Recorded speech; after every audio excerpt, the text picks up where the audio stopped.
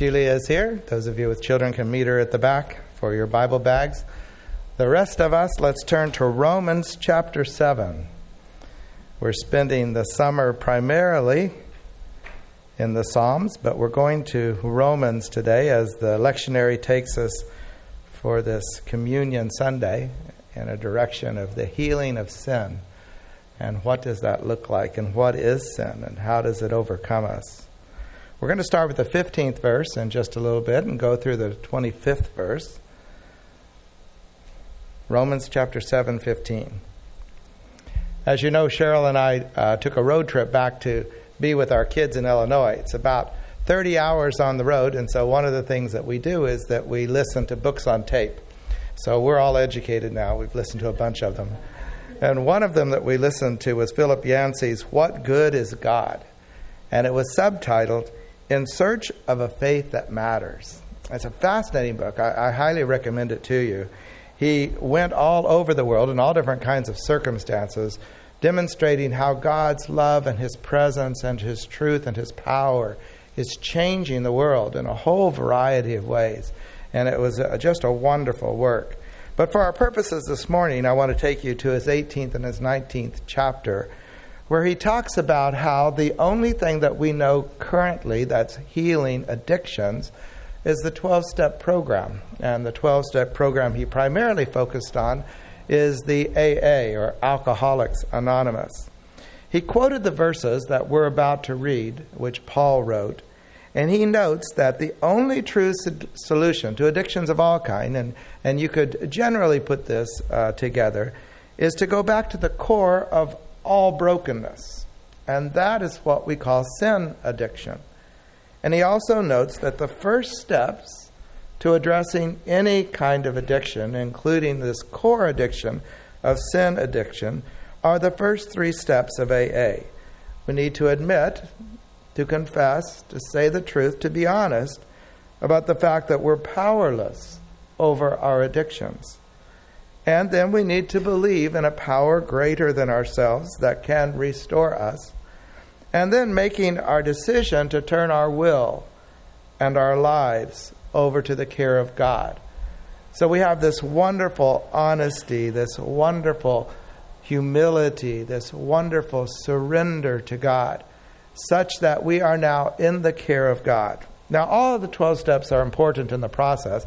That's why I printed them for you, and I found a website where it had some of the Bible verses. Some of them are more appropriate than others as you think through the 12 steps. And all of them are important in the journey. That's only the beginning. These first three steps are. But for a whole variety of reasons, we are often stuck with our sin. And we are stuck with our sin because we oftentimes either deny it and act as though it's not true, or excuse it and explain why for us it was okay, or we couldn't help it, or something like that. Or, in fact, we come to a place where our addicted minds are not willing to be humble. And we have this great pride in our sinfulness, and it takes over our lives in ways that are very unpredictable as well as predictable. And we struggle then, body, mind, and soul. And we end up with a life, even as a Christian, that just kind of manages our sin. Kind of keeps it under control enough so that we can be a follower of Christ. But we're not really free from it. It's something that we struggle with every day and at the depth of our lives. Now, what is extremely helpful about the Bible is that it is completely honest. It doesn't whitewash anything or anyone. The people described within it, these great heroes of our faith, the lives of people who the Bible says following God, and these are the people that God wants, are clearly flawed. They clearly struggle, and they're clearly broken. Paul himself, the author of these verses that we're about to read, is the primary model upon whom we base Christian ministry. He's the primary author of the epistles of the New Testament. So he is a person that God has used dramatically. And yet here in his own words, he says that he doesn't do what he wants to do, and he does what he doesn't want to do, and that he's in the midst of this struggle with sin. And so these verses of honesty and honest a statement about who we are and what it means to follow the Christian life is very helpful. It's very helpful for each of us in the model of how we should be honest before God, and then humble as we seek His power, and then surrender our lives and our will over to Him so that He can do a work within our hearts. So let's read this section. This comes from Romans. Romans is the wonderful, as they say, seminary in one book. It's the great theological work of the New Testament and of Paul's writings. We're going to start with verse 15 of the 7th chapter. Paul says, I do not understand what I do. For what I want to do, I do not do. But what I hate, I do. And if I do what I do not want to do, I agree that the law is good. As it is no longer I myself who do it, but it is sin living in me. For I know that good itself does not dwell in me, that is, in my sinful nature. For I have the desire to do what is good, but I cannot carry it out. For I do not do the good I want to do, but the evil I do not want to do, this I keep on doing. Now, if I do what I do not want to do, it is no longer I who do it, but it is sin living in me that does it. So I find this law at work. Although I want to do good, evil is right there with me. For in my inner being, I delight in God's law. But I see another law at work in me, waging war against the law of my mind, and making me a prisoner of the law of sin at work within me. What a wretched man I am. Who will rescue me from this body that is subject to death? Thanks be to God, who delivers me through Jesus Christ our Lord. Let's pray. Father, all of us experience this sinfulness that so plagues humanity. It is not them. It's me. It's us. It's all of us. And we're all in need of a Savior. We're all in need of Jesus Christ and this higher power that can transform us. We thank you that we can come to you this day, and we thank you that you have made yourself available.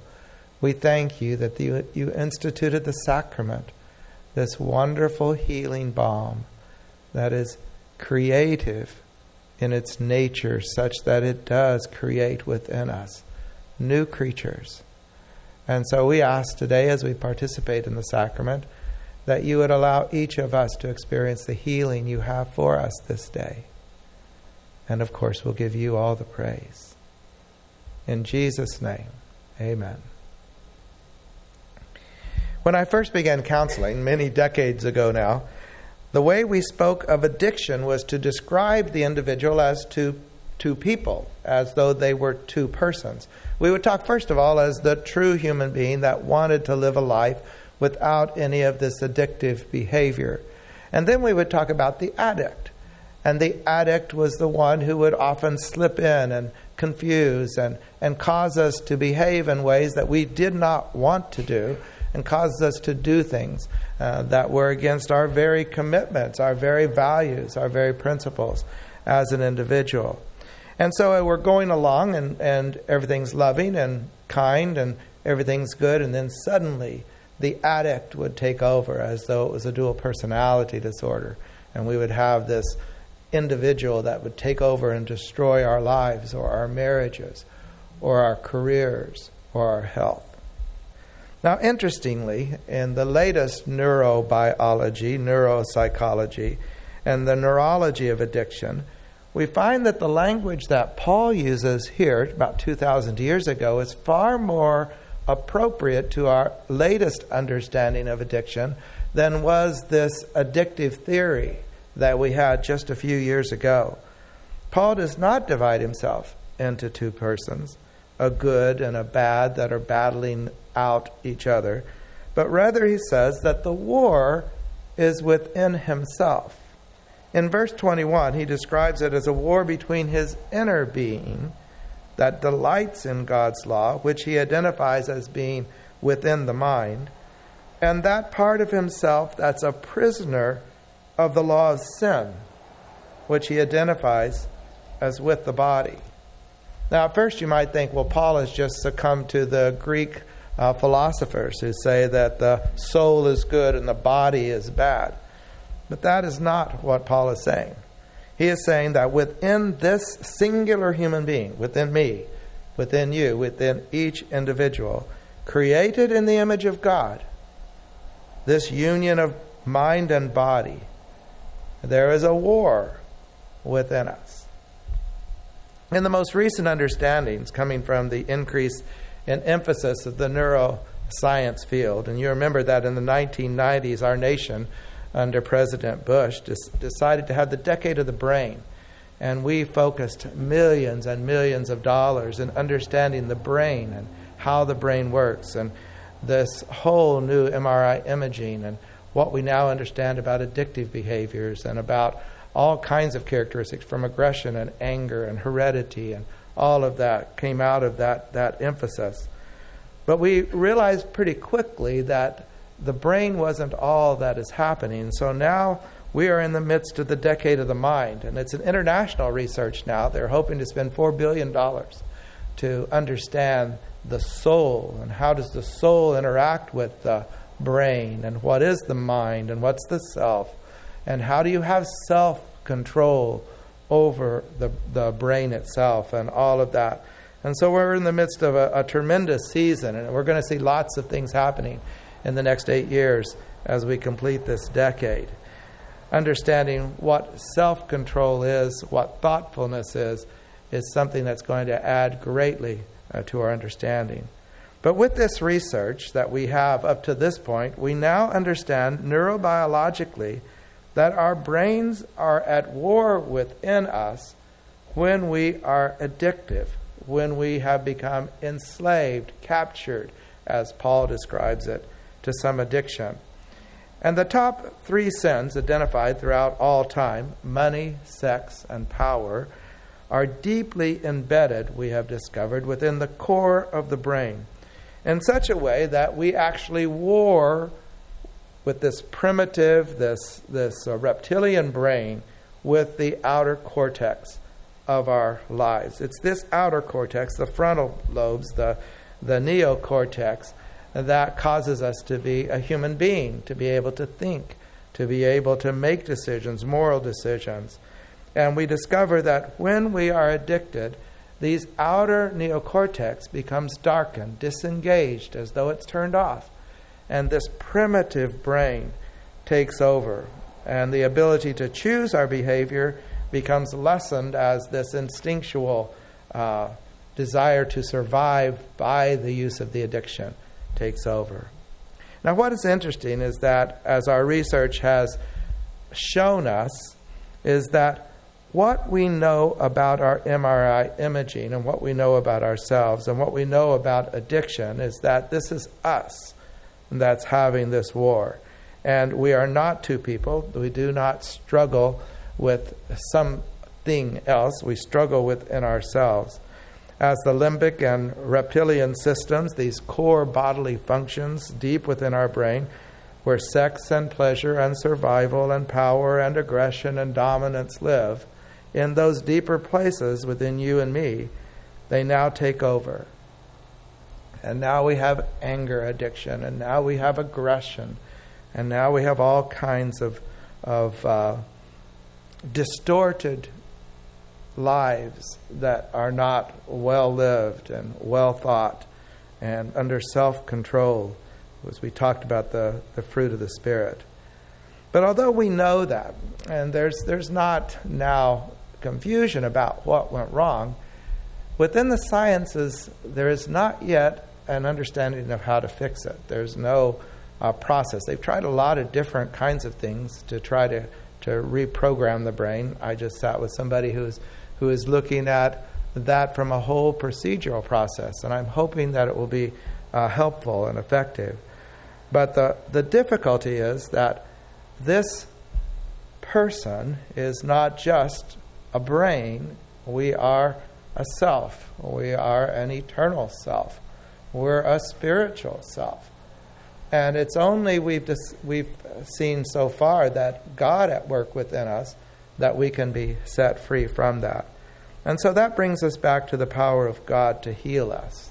It's no coincidence that the words and behaviors that change us are the words of the Holy Sacrament, the words of salvation, the core of the Christian faith. Step 1, honesty. Confession. Confession simply means to say the truth about who we are, to be honest with God, to be honest with ourselves, and to be honest with others, confessing our sins. Step 2, acknowledging that we need help, that if we're going to be healed, we are not all powerful and we can't even control our own brains. Step 3, surrender to God and His will. Let God be God. As Doug and Colleen and I taught over the last 3 weeks, the lectionary has placed us clearly within this understanding that God is God. We're not. And we need God if we're going to even begin to live the Christian life and begin to be in self-control and peace and joy as the fruit of the Spirit live out within us. God is God. We're not. And so it's not about me. It's not about my reptilian brain. It's not about my addicted brain. It's not even about my neocortex. It's about God's grace at work within me to fix that detachment. I just saw an article recently in which we've talked about this addicted brain being a broken brain, that this control of the neocortex over these reptilian desires gets broken. But this individual said it's not actually broken. It's working very well. It's just that we've learned by teaching this reptilian brain that it's in charge. And we've overlearned the primitive sin. And so we have in fact learned that sin is the core of who we are. And that is so true to what the Scriptures are saying and what the sacrament itself is saying. As we enter the time of sacrament, we are entering the deepest parts of our brains, of ourselves, of our souls. We are surrendering to the only power greater than a human being, the saving, healing, sanctifying power of God. Now, this healing is available to everyone. As Free Methodists, we serve open communion, and by that, we mean that any person who wants to be healed by Jesus Christ is welcome to participate in this most sacred act that we do. For we believe this is the saving presence of God at work within you and within me in this ongoing removal of that which destroys us. Whatever word you want to use, sin, addiction, selfishness, self-absorbed, whatever word you want to use, the Holy Spirit is at work within us as we confess, as we ask for forgiveness, as we ask for cleansing, as we ask to live this newness of life that God intends for His people to experience as we walk our path. The sacrament itself is meant to be experienced as daily bread.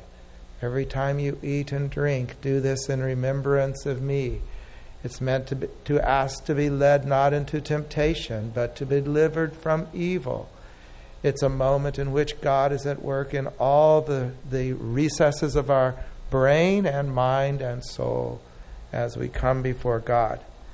So this morning, as we enter into this place, every one of you are welcome to experience the healing of Jesus Christ. He gave everything so that you can become who He created you to be. So if this invitation is the invitation you accept, then we invite you to join us in this sacred act.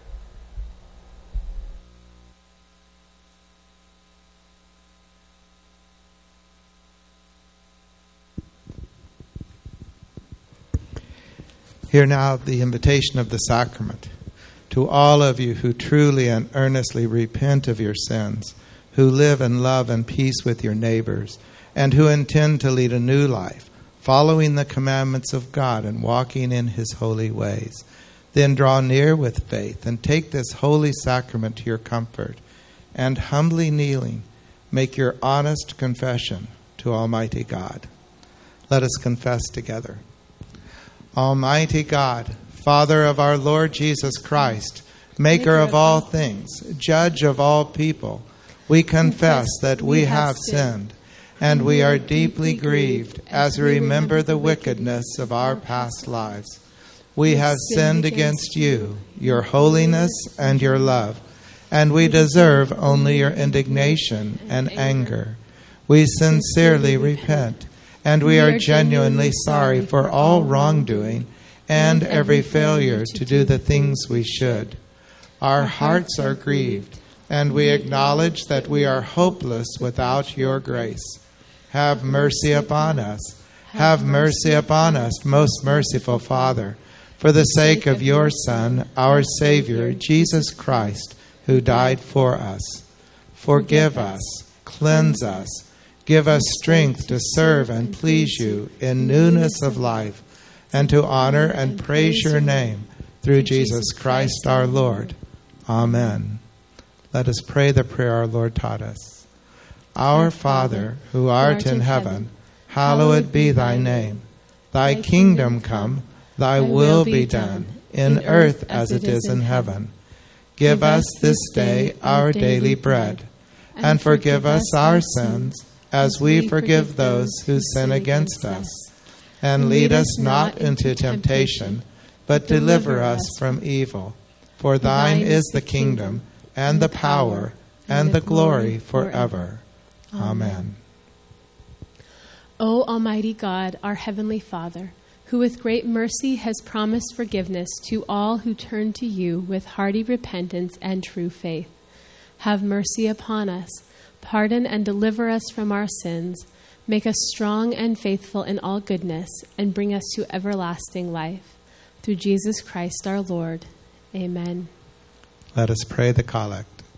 Almighty God, unto whom all hearts are open, all desires known, and from whom no secrets are hid, cleanse the thoughts of our hearts by the inspiration of the Holy Spirit, that we may perfectly love you and worthily magnify your holy name.